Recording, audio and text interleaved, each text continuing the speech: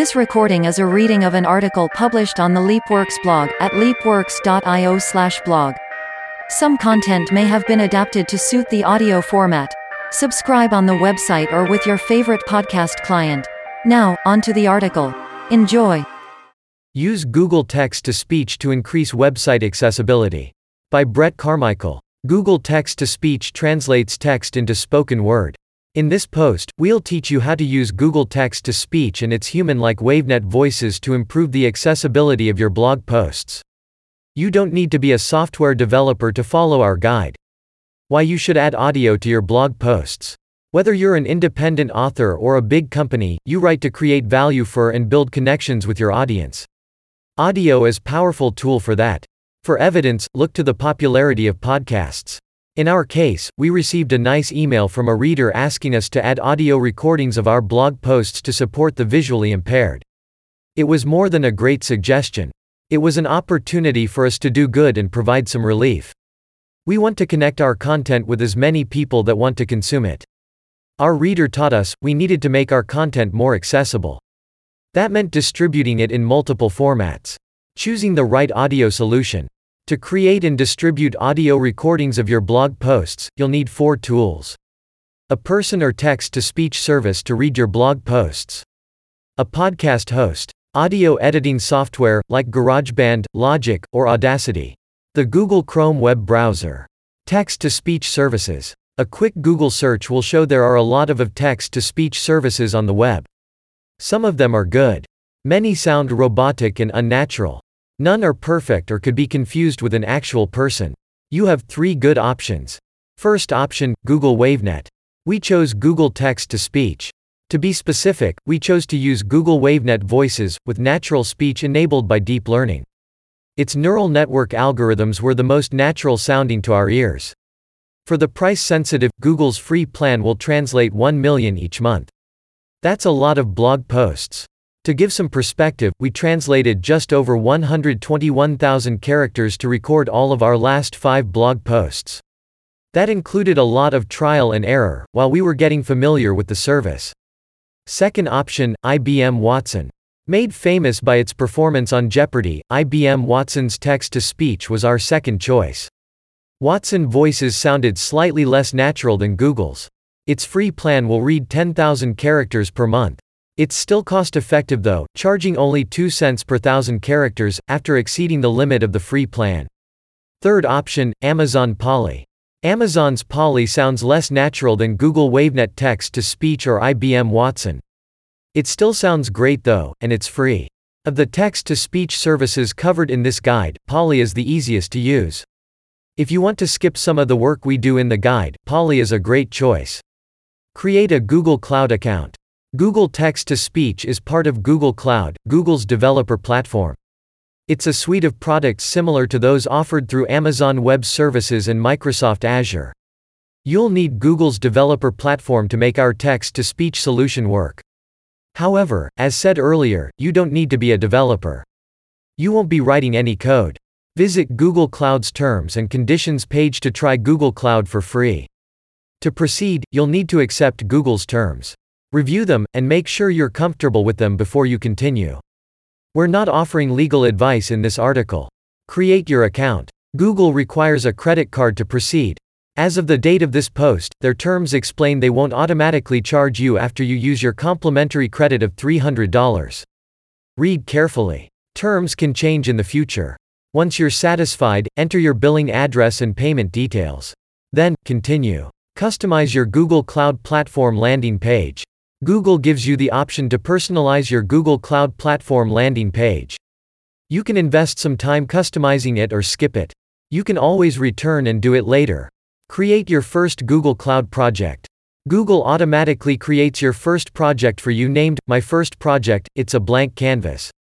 If you want it to have any capabilities, you need to search for a given capability and add it. Add the text-to-speech API to your project. Search for text-to-speech. The results will auto-populate early as you type. Select the Cloud Text-to-Speech API, enable the API. Notice the pricing for API usage. As of this post's date, the WaveNet API is free up to 1 million monthly characters. 1. Select Credentials. 2. Click Credentials in APIs and Services. 3. Choose API Key to create your API key. 4. Choose Restrict Key. Your API key is basically a password which allows anyone who has it to use your Google account resources. Do not share it with anyone. Under API Restrictions, select Google Cloud Text-to-Speech API. This tells Google that your API key can only be used for text-to-speech. It's not perfect security, but it's a step in the right direction. Notice, at the top of the screen, there are options to regenerate or delete your API key. Regenerating the key will give your existing configuration a new API key, like resetting your password to something new. Deleting the key will end access to the API. If you later decide you no longer want Google to read your blog posts for you, you should delete your key.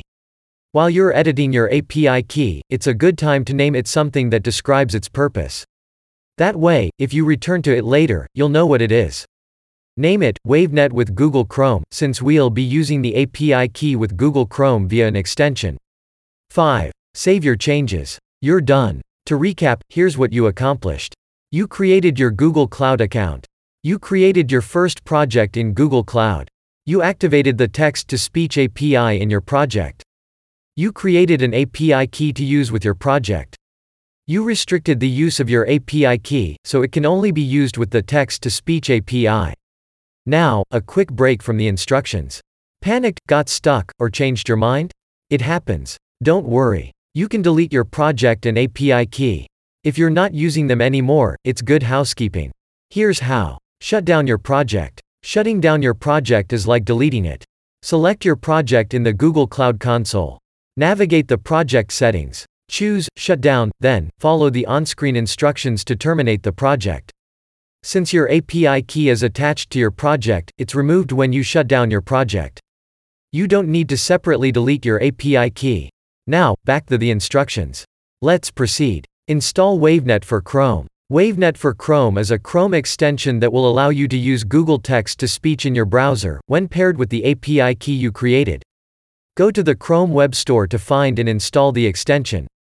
Before installing it, review and understand the permissions the extension requests, a good practice for any software you install. Retrieve your API key. Go back to the Google Cloud Console. Open the main menu. Select APIs and Services and choose Credentials from the context menu. Copy the API key you created. You can now close the Google Cloud Console. Add your Google Text-to-Speech API key to the Chrome extension. Open the WaveNet for Chrome extension. Paste your API key into the extension. With this, you've completed the setup process. You won't need to repeat it, unless you make a change or delete your API key. You can now use the WaveNet for Chrome extension to read text out loud and download it as an MP3 file. Choose a text-to-speech voice. Visit the Google Cloud Text-to-Speech homepage. Enter some sentences. Try different WaveNet voices. Play with the pitch and speed sliders until you find a voice you like. Then, open the WaveNet for Chrome extension again, and adjust your voice settings to match. Design your new publishing workflow. Workflows are a matter of personal preference. Here, we'll tell you what we do. You can adapt elements of our workflow to your own way of working. Write your blog post or article. There's nothing special about this. Don't change how you write, so it sounds better when read by Google Text-to-Speech. You don't want to sacrifice the quality of one medium for another. Later, you'll have the opportunity to separately edit what you've written, so it sounds better when Google WaveNet reads it. After you've written your article, and before proceeding to the next step, proofread your work. It's easier to fix spelling and grammar errors when you catch them early in the process than it is when you find them later in the workflow. Create a plain text file. Copy the text from your article. Then, paste it as plain text in a new text document. Google Text-to-Speech will read from this file. It's here you'll make minor edits, so your writing will sound good when you hear it read back to you by Google. Save your changes along the way. Prepare your article for Google Text-to-Speech. Add punctuation to each heading. You need all headings in your article to read like sentences. Each one has to end with a period, question mark, or exclamation point. The same is true for your article title and the author's name. Replace colons with periods. It's common to use a colon before starting a bulleted or numbered list. We've done it in this article. Google Text-to-Speech doesn't pause when it reads colons. Do a find and replace. Change any colons to periods. Depending on how you write your content, you might choose to simply delete the headings entirely. You can decide after you hear Google WaveNet read your article to you. Organize list items. Google Text-to-Speech is unable to read bullets. Each bulleted item can be on a separate line. As you did for your headings, add a period to the end of each item in a list. The WaveNet voice will pause when reading the text. It will be more natural and understandable. Delete unnecessary text. Some text may work in your written article, but not in its audio counterpart. You'll probably have a sentence or two like that in every article you write. Delete the text that doesn't add value. Your audio article doesn't need to be a carbon copy of the written one. Once you've finished, save your work as a plain text document. Transform your article from text to speech in an MP3. Open your text document in Google Chrome. Highlight a large section of your text. You can choose a segment as long as 5,000 characters. Make sure your selection terminates with the end of a sentence, not in the middle of one. Then, right-click the selected text. You'll see the WaveNet for Chrome extension as an item in the context menu. Choose Download as MP3. Repeat this process until you reach the end of your article. Depending on how long your article is, you may have a handful of files. This is fine. Listen to the audio. Listen to each MP3 created by Google Text-to-Speech. You might want to make changes to your text file, and download a new MP3 of your text selection. Importantly, hearing your own words read back to you is an efficient way to discover errors. If you find mistakes in your writing, you can update more than your text file. You can correct your written article, having caught your mistakes before you published it. Stitch your audio files together. You can use GarageBand, Logic, Audacity, or something else to accomplish this. Open your MP3 files in your audio editor of choice. Lay the tracks next to each other. Then, export them as a single track. Publish your podcast. Upload your audio blog post to your podcast host. Each audio post should be an episode of a podcast. Keep your blog episodes separate from any other podcast episodes. In other words, your blog needs to be its own podcast. You can see an example of this on our podcast mini site. It'll be less confusing to your readers and listeners. It'll also be easier for your listeners to refer to the written source material. They may want to look at screenshots or embedded video. Publish your audio posts as YouTube videos. Some podcast providers will automatically create and publish YouTube videos of your podcast whenever you publish a new episode. This is great. Create a separate playlist for your blog posts, and let your provider publish them on YouTube. You can look at the LeapWorks channel for an example. Embed your podcast player. All podcast hosts provide an embeddable player. Embed your audio episode in your written blog post. Your audience can choose to read your content. They'll also have the option of listening to it on the page. They might even listen to it while looking at the screenshots and images in your post. When someone listens to your blog audio on your written posts page, your site and your podcast will each get credit for the traffic. Once you've embedded your player, you can publish your blog post. Nice work. You improved the quality of your content and made it more accessible at the same time.